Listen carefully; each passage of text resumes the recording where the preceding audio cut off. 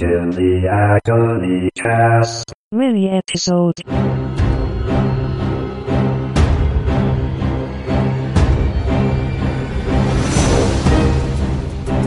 Welcome to Cusscast, where we're cussing about our favorite motherfucker, Clive Cussler. This is Ryan coming to you live, and welcome listeners. As you know, I just got back from an expedition to the Sahara, and I wanted to give you an expedition report.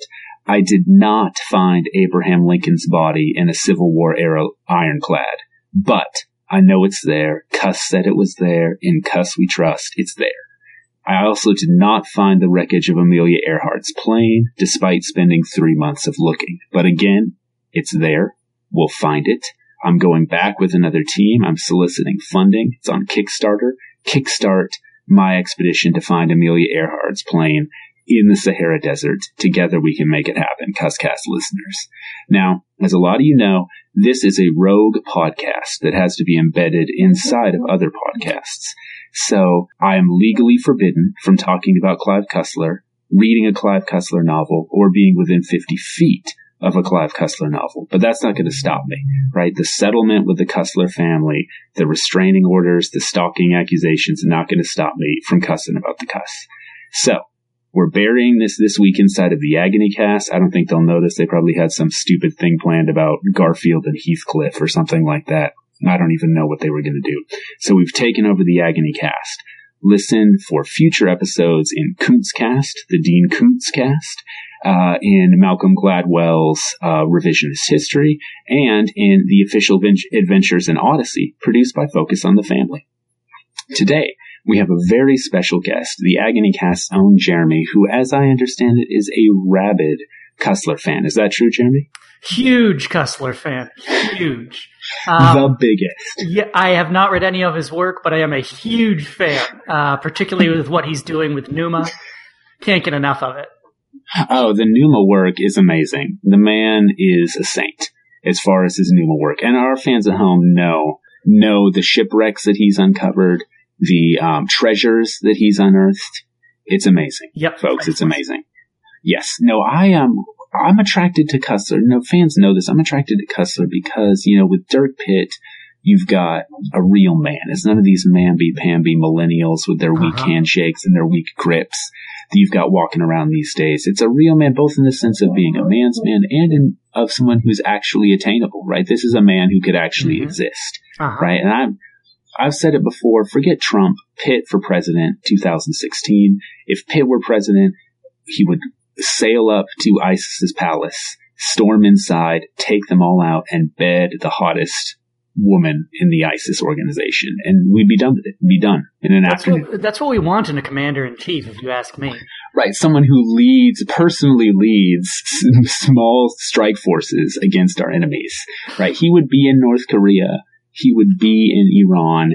He would personally take out all of their nuclear facilities. That's what we need in America. And he'd come back with a treasure chest of gold and rubies.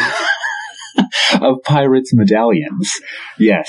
From wherever he goes, he always finds pirate medallions, whether pirates were active in the area or not. Also, our fans know we should all be excited for the release of the new Clive Cussler novel, Pirate, coming out this fall. I wonder what it's about. The mind reels. It does not have an exclamation point, which is unfortunate. I know you're a big fan of Night Probe and Treasure and Raise the Titanic and other Cussler novels with the exclamation point. I would have preferred it to be called Pirates. Right. Well, the ones that don't have it, I insert mentally punctuation, interrobangs, semicolons. I insert question marks sometimes. Pirate? Pirates? So, Jeremy, to test your Cuss knowledge, we have got a quiz. I put together a little quiz for you. Oh, I'm going to ace this. 5 questions. All right, so let's see if you can take this bad boy down. All right, so question number 1. Easy question. Any Cuss fan is going to know this backwards and forwards. Fantastic. How did Al Giardino lose his pinky finger? Right. Al Giardino. Okay. Now, I want to say silver spoons. That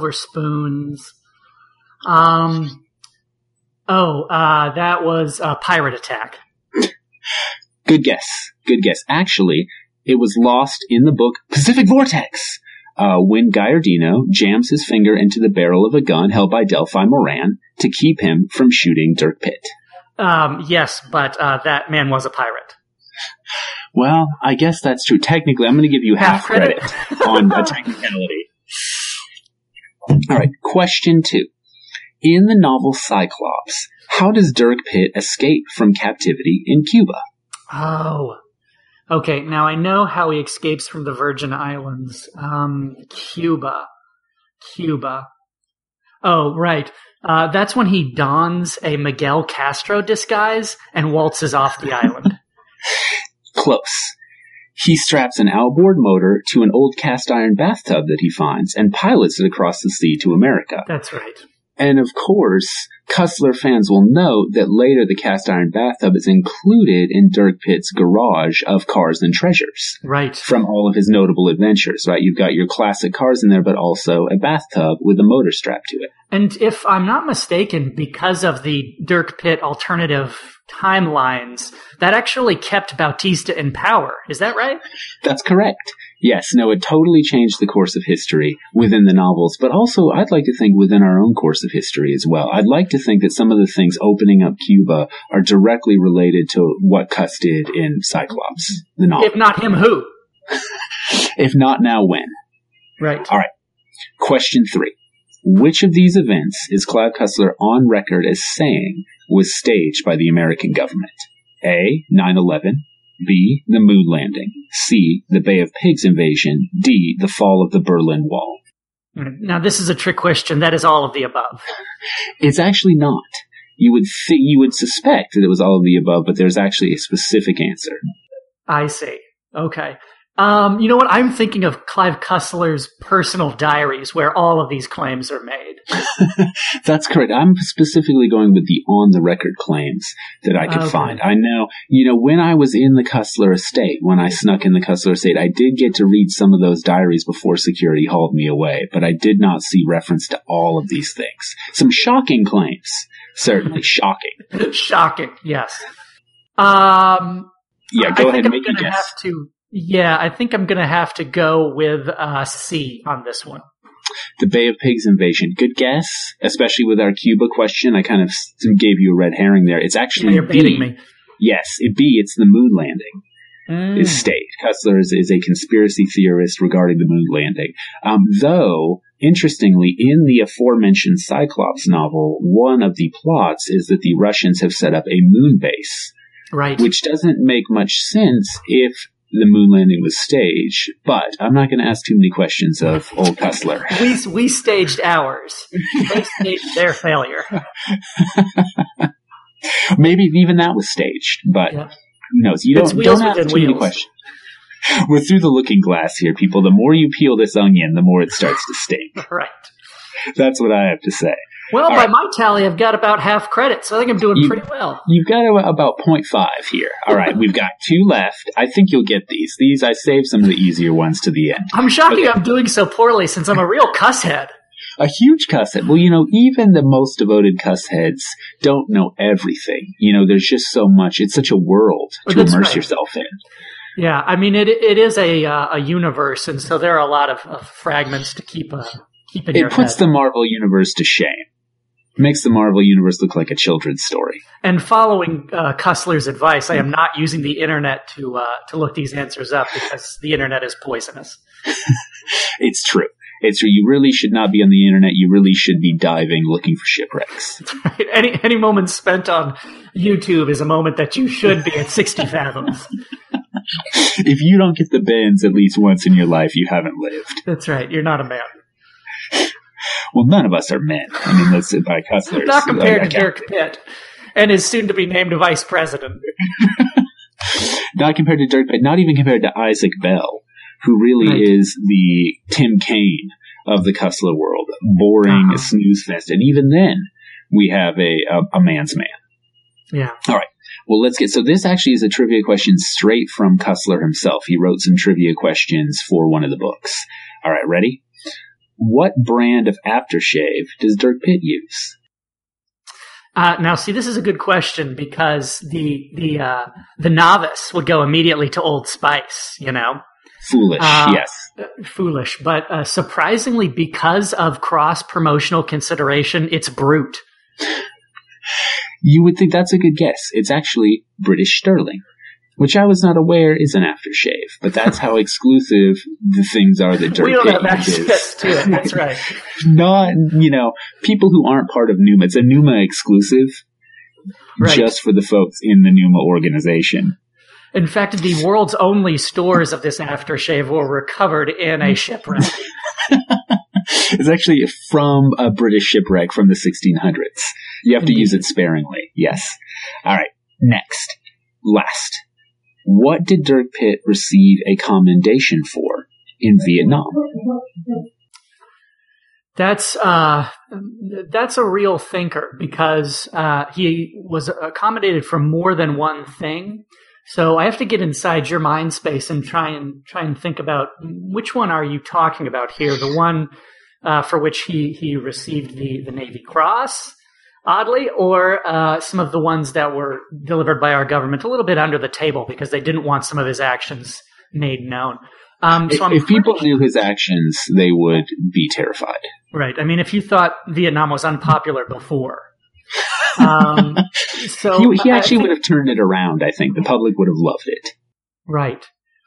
I think this is for him actually assassinating Ho Chi Minh. Good guess. Good guess. Incorrect. Dirk Pitt, and this is straight from Wikipedia, the Wikipedia page, though I knew this. I actually authored the Wikipedia page regarding Dirk Pitt's biography. Dirk Pitt received a commendation for shooting down Admiral Sandecker's plane. Now, Admiral Sandecker, of course, being Pitt's commander and our ally during the Vietnam War. The plane was carrying the admiral and his staff to a remote base north of Da Nang.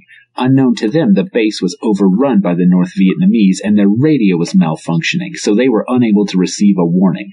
Pitt, flying nearby, returning to his base from a bombing mission, was ordered to intercept and alert the admiral by whatever means available. When efforts to communicate with the admiral's plane were unsuccessful, Pitt expertly shot out both engines on the transport, forcing them to ditch into the sea instead of landing at the captured base. Dirk then flew cover, strafing any boats that left the shore until everyone was taken aboard a Navy patrol vessel. Commendation.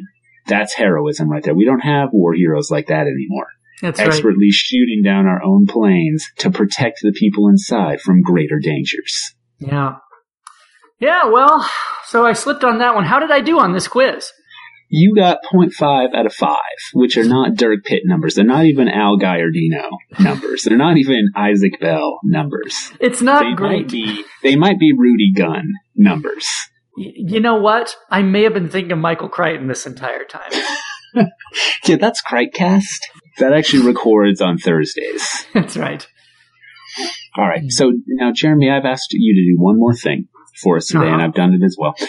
People know Clive Cussler as a novelist of action and adventure and intrigue, but there's a sexy side to the Cuss as well, right? There's a real eroticism that runs through these novels, and so I've asked you to choose the most erotic scene, your favorite erotic scene from a Cussler novel, and to read it to us, and I've done the same. So why don't you go ahead, tell us what you chose, and then read us just a little sliver of it, just to get the audience a little titillated.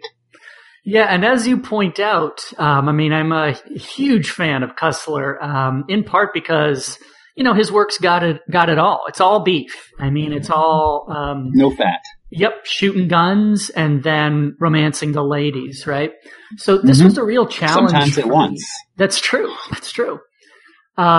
This was a challenge for me, just because I have so many favorite passages here. But I think what I'm going to do is just go to my Cussler, bookcase here. I'm going to pull down one of my well-worn, dog-eared, highlighted copies, here of Night Probe. Night Probe. Right. Which does, of course, include the exclamation point. Maybe a suggestive title. I don't know. I don't like to look beneath the surface if I don't have to. You shouldn't. Right. No, just what you see is what you get. Subtext is... Yeah, unless we're looking for sunken pirate ships, I like to stay right on the surface. So this comes from kind of early in the exposition. We're just setting the table. And for so the banquet to come. That's right. It goes a little something like this. Let me just get my reading glasses. When they entered Heidi's hotel room, Pitt tenderly picked her up and carried her to the bed. "Do not move," he said. "I'll do everything." He began to undress her, very slowly. She couldn't remember ever having a man undress her so completely, from earring to her shoes. He made as little contact with his fingers as possible, and the anticipation mushroomed inside of her to an exquisite agony. Pitt was not to be hurried. She wondered how many other women he had sweetly tortured like this. The passion began to reflect in Pitt's depthless eyes, and it excited her to an even higher level. That's good writing. Suddenly, his lips came down onto hers. They were warm and moist. She responded as his arms tightened around her hips and pulled her to him. She seemed to dissolve, and a moan escaped her throat. Just when the blood felt as though it would burst inside and her muscles pulsated uncontrollably, she opened her mouth to scream. It was then that Pitt penetrated her, and she came and came in a sweeping rage of pleasure that never seemed to end. Oh boy, every time I read those words, it's just like the first time. I'm going to need a minute on that one. Yep. I actually read that passage to my wife on our wedding night. Who didn't? Oh, in lieu of anything else. That was enough for us. We were spent. Yeah, Whew. yeah, I think I accidentally finished a little bit. Yeah, I actually have taken Dirk Pitt's move and just not touch women at all. That's where right. he barely touches women, I will just not touch the woman at all, and it leads to almost amazing agony of pleasure. Right, it's better for everybody, really. Yeah, it's all around more enjoyable. Whew. Well, that's a great choice. I almost chose that one, in fact, but really, I'm just going to take a Dirk Pitt novel down at random here and just read the first sexy thing I find. Ooh, here's one. Yeah. Ooh, here's one. Treasure. So this is, and I think you probably already could recite the passage I'm about to read. I've got some ideas in mind about where you're going to go. Right. Oh, I think you know where this is going. So, here we go. This was stupid, Lily thought. She had carried the seduction down to the right wine, the dress, and the alluring black lace broad panties beneath. And now she was swept by confusion and doubt. She didn't dream things would move so quickly. Without a word, Pitt peeled the straps from Lily's shoulders, allowing the sequined dress to fall in a pool of shimmering light around her high heels.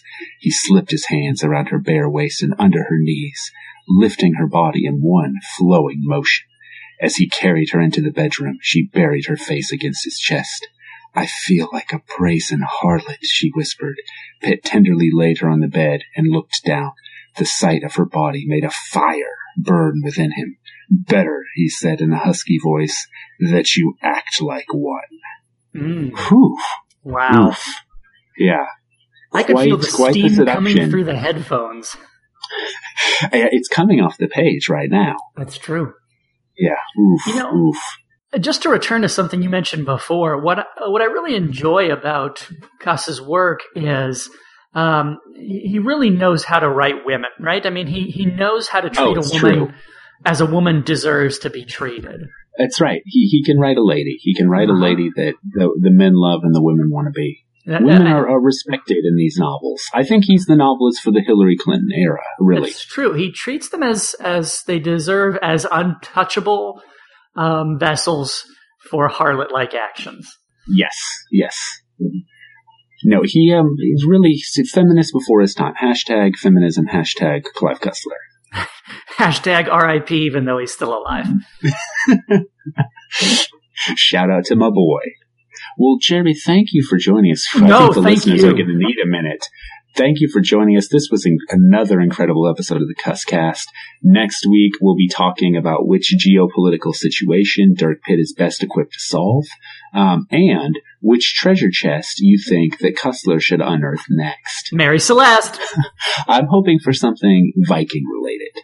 All right, gang. Well, that's the Cusscast for this week. As I said, next week we'll be embedded inside the Cusscast, then inside Malcolm Gladwell's revisionist history. I'm coming for you, Gladwell. You're about to get cussed on the Cusscast.